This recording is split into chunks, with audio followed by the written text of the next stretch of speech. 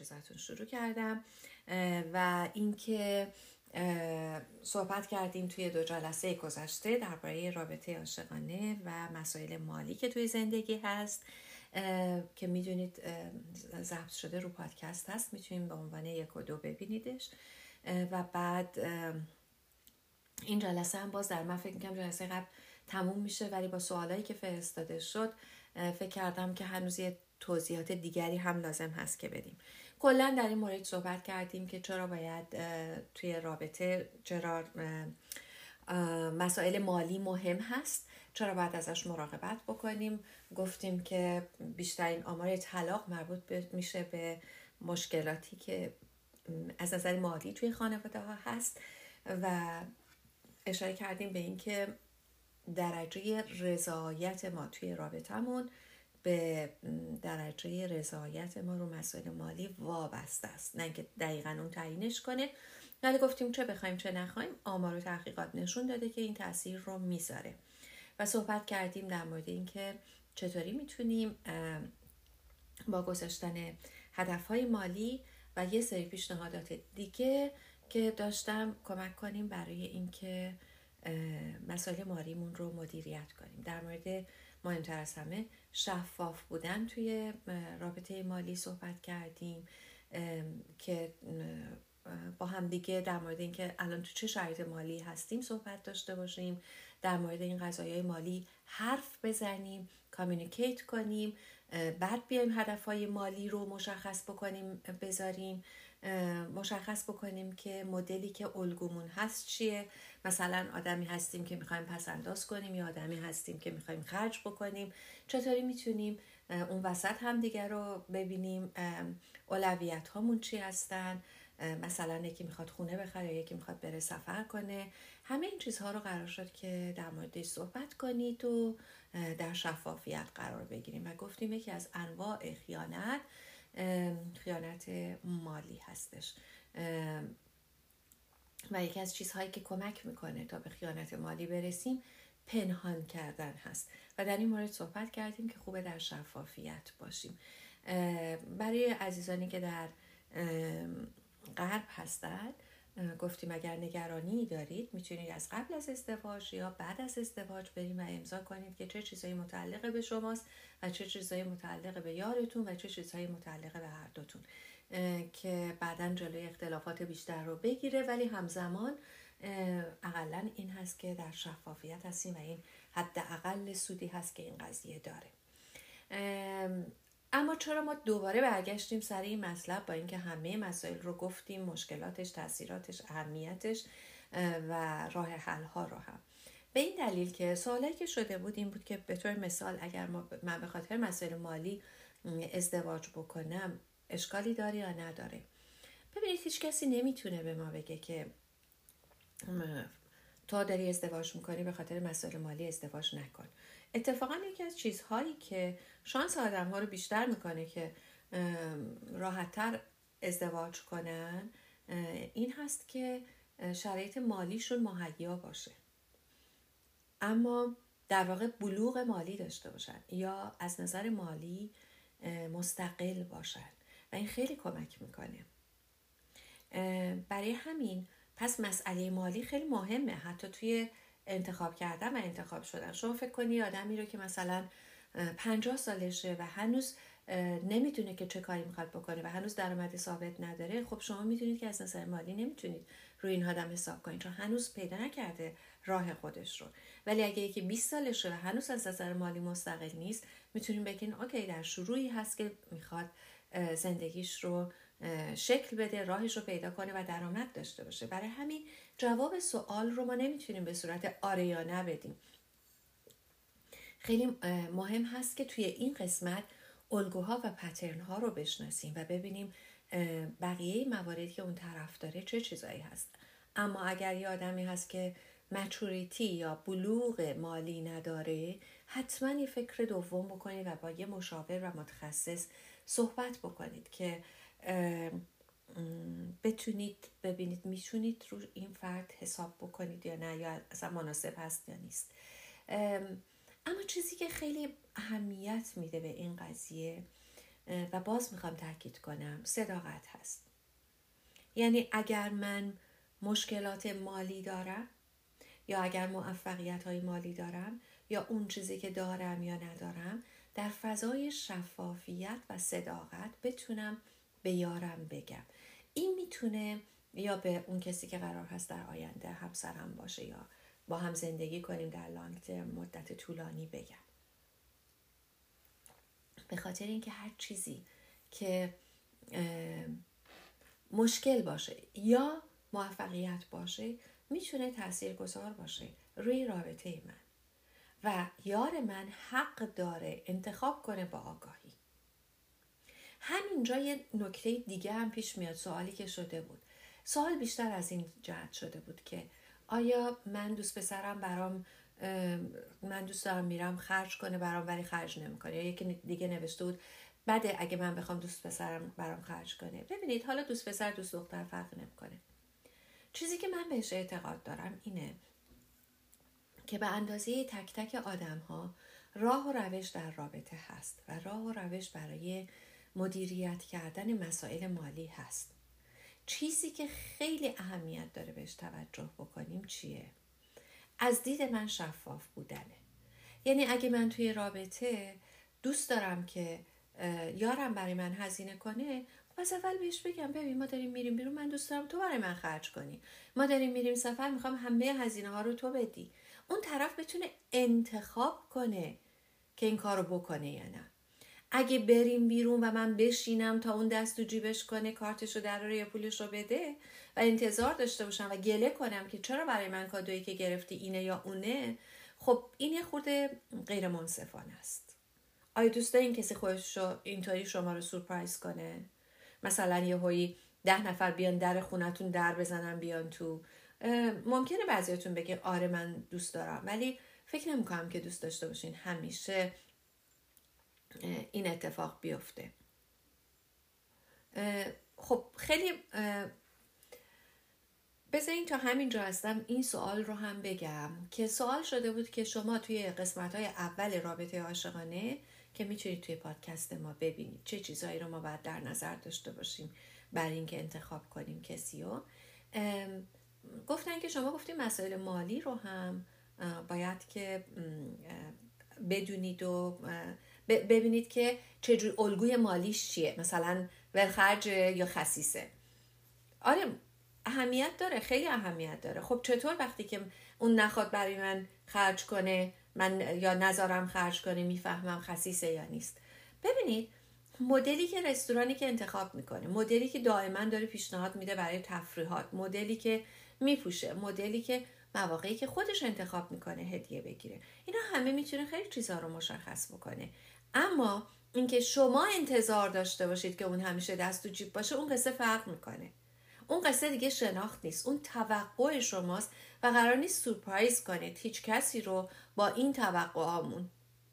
اونها هیچ اجباری ندارن، یارمون چه زن چه مرد هیچ اجباری ندارن که از ما مراقبت کنن یا از شما مراقبت کنن، از نظر مالی منظورمه.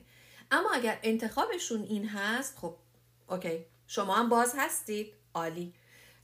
من کلاینتی رو داشتم که از رابطه داشت میومد بیرون، میگفت برای اینکه یارش که کلاینت من یه خانوم هستن، یارشون هم یه آقا، بعد میگفت اون به من پول هدیه داده.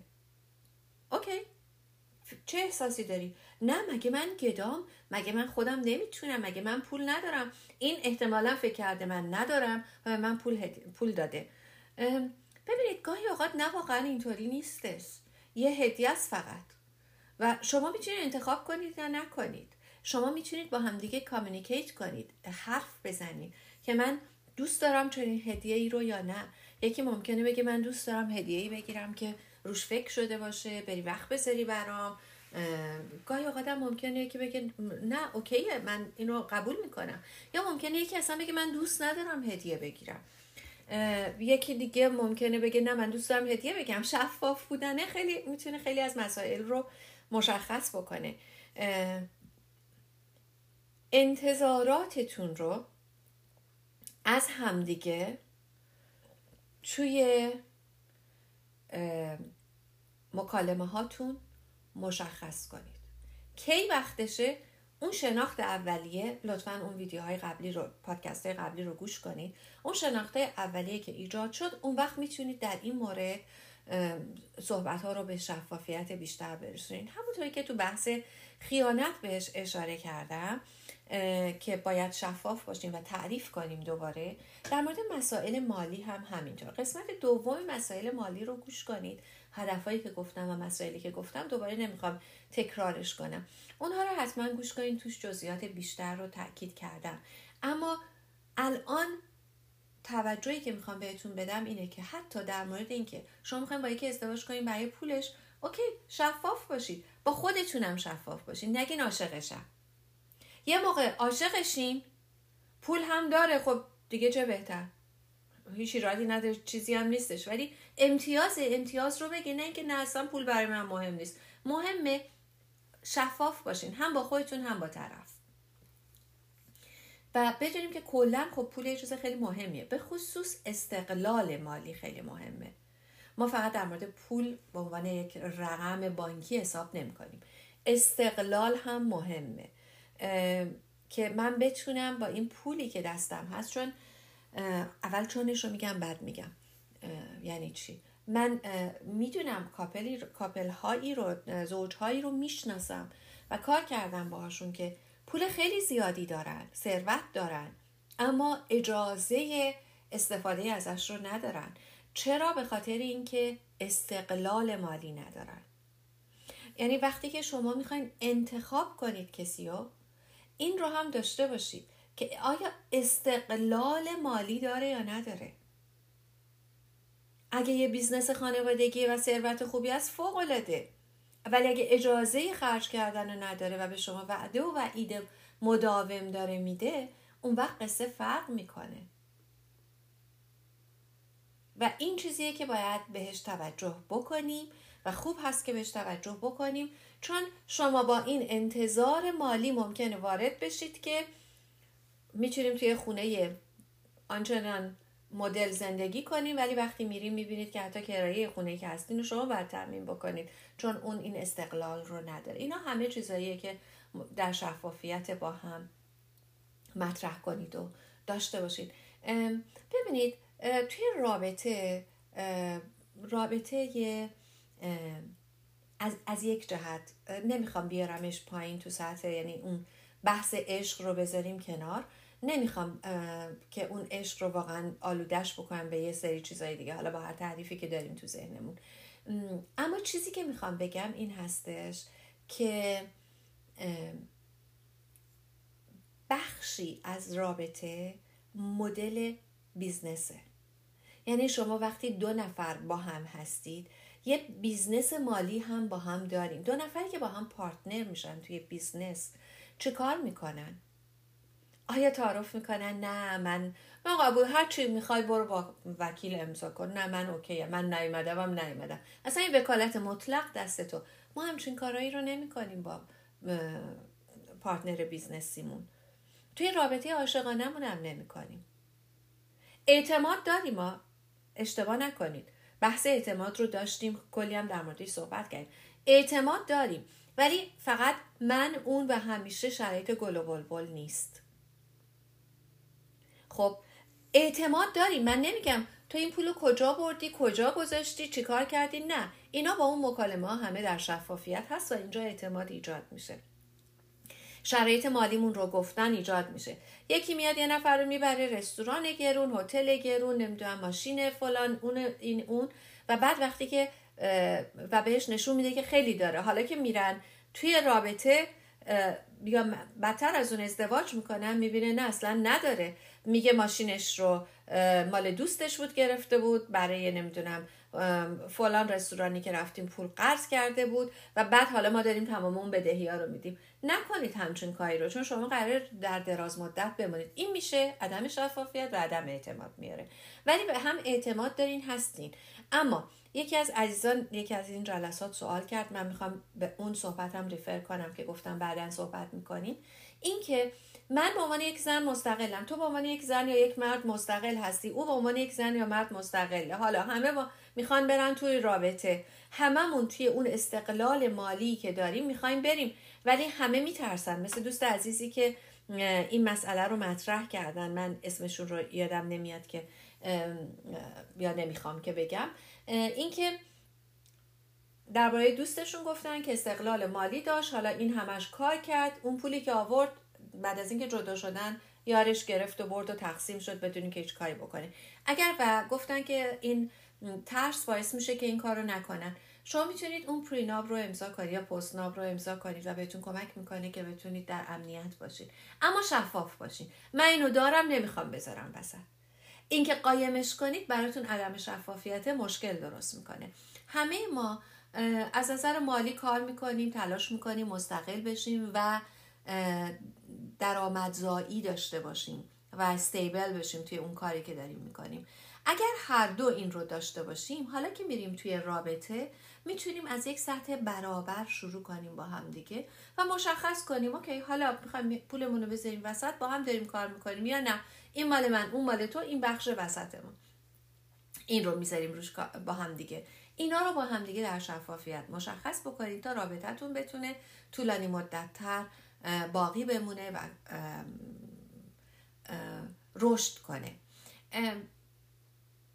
و یادتون نره، درسته من الان گفتم مثل یه بیزنس اون بخشش، هر کدومتون آورده های خودتون رو دارین، دریافتای خودتون رو دارین، ولی یادتون نره که اون هدف مشترکه مالیه رو بذارین، چون اون هست که دوتاتون رو به یک سمت میبره. اگه همه چی جدا باشه اون وقت مشکل درست میشه، اون وقت مسئله درست میشه و خوب خیلی سازنده نیست که این کارو بکنید. خوبه که این کارو نکنید. خب مسئله بعدی که توی همین بحث مالی میخوام صحبت کنم با سوال شده بود که ما یه عمر تلاش کردیم، پسنداز کردیم، حالا یار من رفته همه رو داده به برادرش برای اینکه اون فلان اتفاق براش افتاد و حالا ما تمام پسندازمون رو از دست دادیم و متاسفانه با من هم هیچ مشورتی نکرد و من خشم عجیبی دارم دیگه، حتی نمیتونم ببینمش و رابطه های نمیدونم عاطفیمون که هیچی، رابطه جنسیمون هم به هم ریخته، اصلا نمیتونم تحملش کنم، بوش اذیتم میکنه و خیلی از این طور چیزها. ببینید این دقیقاً دوباره همونه. شما وقتی که دارین تصمیم گیری میکنید، تصمیماتتون رو، تصمیماتی که مربوط به منابع مالی مشترکتون هست، دو طرف باید انجام بدن. یه طرف نمیتونه انجام بده و نباید انجام بده. اعتماد هست اوکی، ولی تصمیم گیری های مشترک درباره منابع مشترک باید توسط هر دو نفر باشه و احترام گذاشتن به هم دیگه باشه. اصلا این احترام به هم دیگه است. یه منبع مشترکه. مثل این که من بخوام مهمون دعوت کنم، برم از یخچال همسایم غذا بردارم بیارم مهمون دعوت کنم، خب نمیشه، اون حریم من نیست. اینم یه چیز مشترکه. یا مثلا مهمونام ببرم توی حیات اون بنشونم، خب این منطقی نیستش. میدونید در مورد خانواده هم فرقی نمیکنه. من خانواده ای رو میشناسم که به خاطر این مثالی هم که الان زدم واقعی بود و این هم که الان میخوام بگم همینطور، به خاطر اینکه یکی از اعضای خانواده همسر مشکل مالی پیدا کرده بود، همسر ماشین رو که فروخته بود چون داشتن بچه دار میشدن ماشین بهتر بگیرن، این پول رو کامل داد به اونا و خودشون بدون ماشین موندن و با بچه کوچیک و برای سالها. و خیلی عجیب بود به خاطر اینکه میگفت من بچه دارم، میخوام برم، باید تمام این بار و بچه و همه رو دوشم حمل کنم، در حالی که بقیه اعضای خانواده میتونستن این کار و این اصلا با من مشورت نکرد، کل پول ماشین رو برد داد به اونها. شما اجازه ندارید، یعنی با من یک قانون تو ذهن خودمون بذاریم، من اجازه ندارم درباره منابع مشترک برای شخص دیگه‌ای تصمیم بگیرم و بیشترین احترامی که میتونم بذارم این هستش که ازش بپرسم قبل از رابطه اگر چیزی رو دارم بازم آوردمش وسط و گفتم این مال ماست، باز هم نمیتونم حتی بگم این مال من بوده الان میخوام داشته باشمش. نه، یه خورده اینم مسئله ساز میشه. برای اینکه شما میخواین رابطتون رو حفظ کنین. رابطه شما وقتی که تو رابطه هستین اون مهمترین چیز هست که دارین و قراره حفظش کنین. قوانینی که میخوایم بذاری قوانین شفافی باشه. ما نسبت به ماشین هایی که توی دنیا هست تصادف کم داریم. چرا؟ چون قوانینش خیلی مشخصه. اونجایی که از قوانین تخطی میکنن اونجاست که تصادف ایجاد میشه. مثلا چراغ قرمز رد میکنه، تصادف میشه. اگر قوانین رعایت بشه تصادفی اتفاق نمیفته. یا بیشتر از سرعت، تصادف میکنه. یا چراغش خاموشه داره رانندگی میکنه، تصادف میکنه. یا گواهینامه نداره، یعنی قوانین رو نمیدونه، تصادف. اگر قوانین رو رعایت کنیم کمترین آسیب رو به خودمون یا دیگری میزنیم. چند درصد از تصادفایی هست به خاطر اینکه مثلا سکته قلبی کرده پشت رول و تصادف کرده، یا مثلا اتفاق اینجوری افتاده یا یه درخت افتاده پایین و اتفاق افتاده. خیلی کم. خیلی من آمار ندارم، اومدم بگم 99% ولی آمار ندارم، ولی چیزی که همینطوری میبینم به خاطر عدم رعایت قوانین ما میبینیم تصادفات اتفاق میفته. رابطه هم همینه. قوانینمون رو از اول در شفافیت میذاریم در کنار عشقی که داریم برای حفظ اون عشقی که داریم و اون موقع میتونیم بگیم که اوکی، با رعایت این قوانین ما میتونیم راحت تر جلو بریم. دفعه قبل قول داده بودم که در مورد بلایند اسپات هم بگم و دیدم که توی پادکستمون هست، نقطه کور. خواهش میکنم اونو گوش کنید. یکی از نقطه کورهایی که توی فرهنگ ما به خصوص، به همون دلیلی که تو جلسه اول گفتم خیلی رو درواسی داریم با هم دیگه، اون قسمت اول مالی رو هم گوش کنید. به همین دلیل ما خیلی بلایند اسپاتمون یا نقطه کورمون مسائل مالی هستش. زمانی ما میتونیم بفهمیم نقطه کور ما اینه که میبینیم بیشتر در موردش یارمون رو با دیگری مقایسه میکنیم، دعواهامون بیشتر سر اینه، از هر جایی که دعوا کنیم به اینجا میرسیم، آخرش بیشتر غر میزنیم در این مورد و در مورد این قضیه تا صحبت شروع میشه صدامون میره بالا و داد و فریاد ممکنه را بندازیم. اینا نشونه هایی هستن که ما میتونیم شناسایی کنیم نقطه کورمون رو. اگر اینها رو دارین، صحبت کردنی در موردش، کامیونیکیشن، شفاف بودنش یا کلاریفیکیشن میتونه به همون کمک کنه که بیاد جلو. اون آینه بغل است که ما میتونیم نقطه کوره رو ببینیم و تصادف نکنیم. اینها رو رعایت بکنیم میتونیم رابطمون رو محفوظ نگه بداریم. من میبینم که زمانم داره تموم میشه. از اونجایی که قطعاً سر 50 دقیقه میخوایم بریم، من صحبتم رو کوتاه میکنم. در خدمتتون هستم. اگر باز سوالی دارین برامون بفرستید، در غیر این صورت دفعه بعد موضوع رو تغییر میدیم. میشنومتون و خوشحال میشم که سوالاتتون رو بدونم.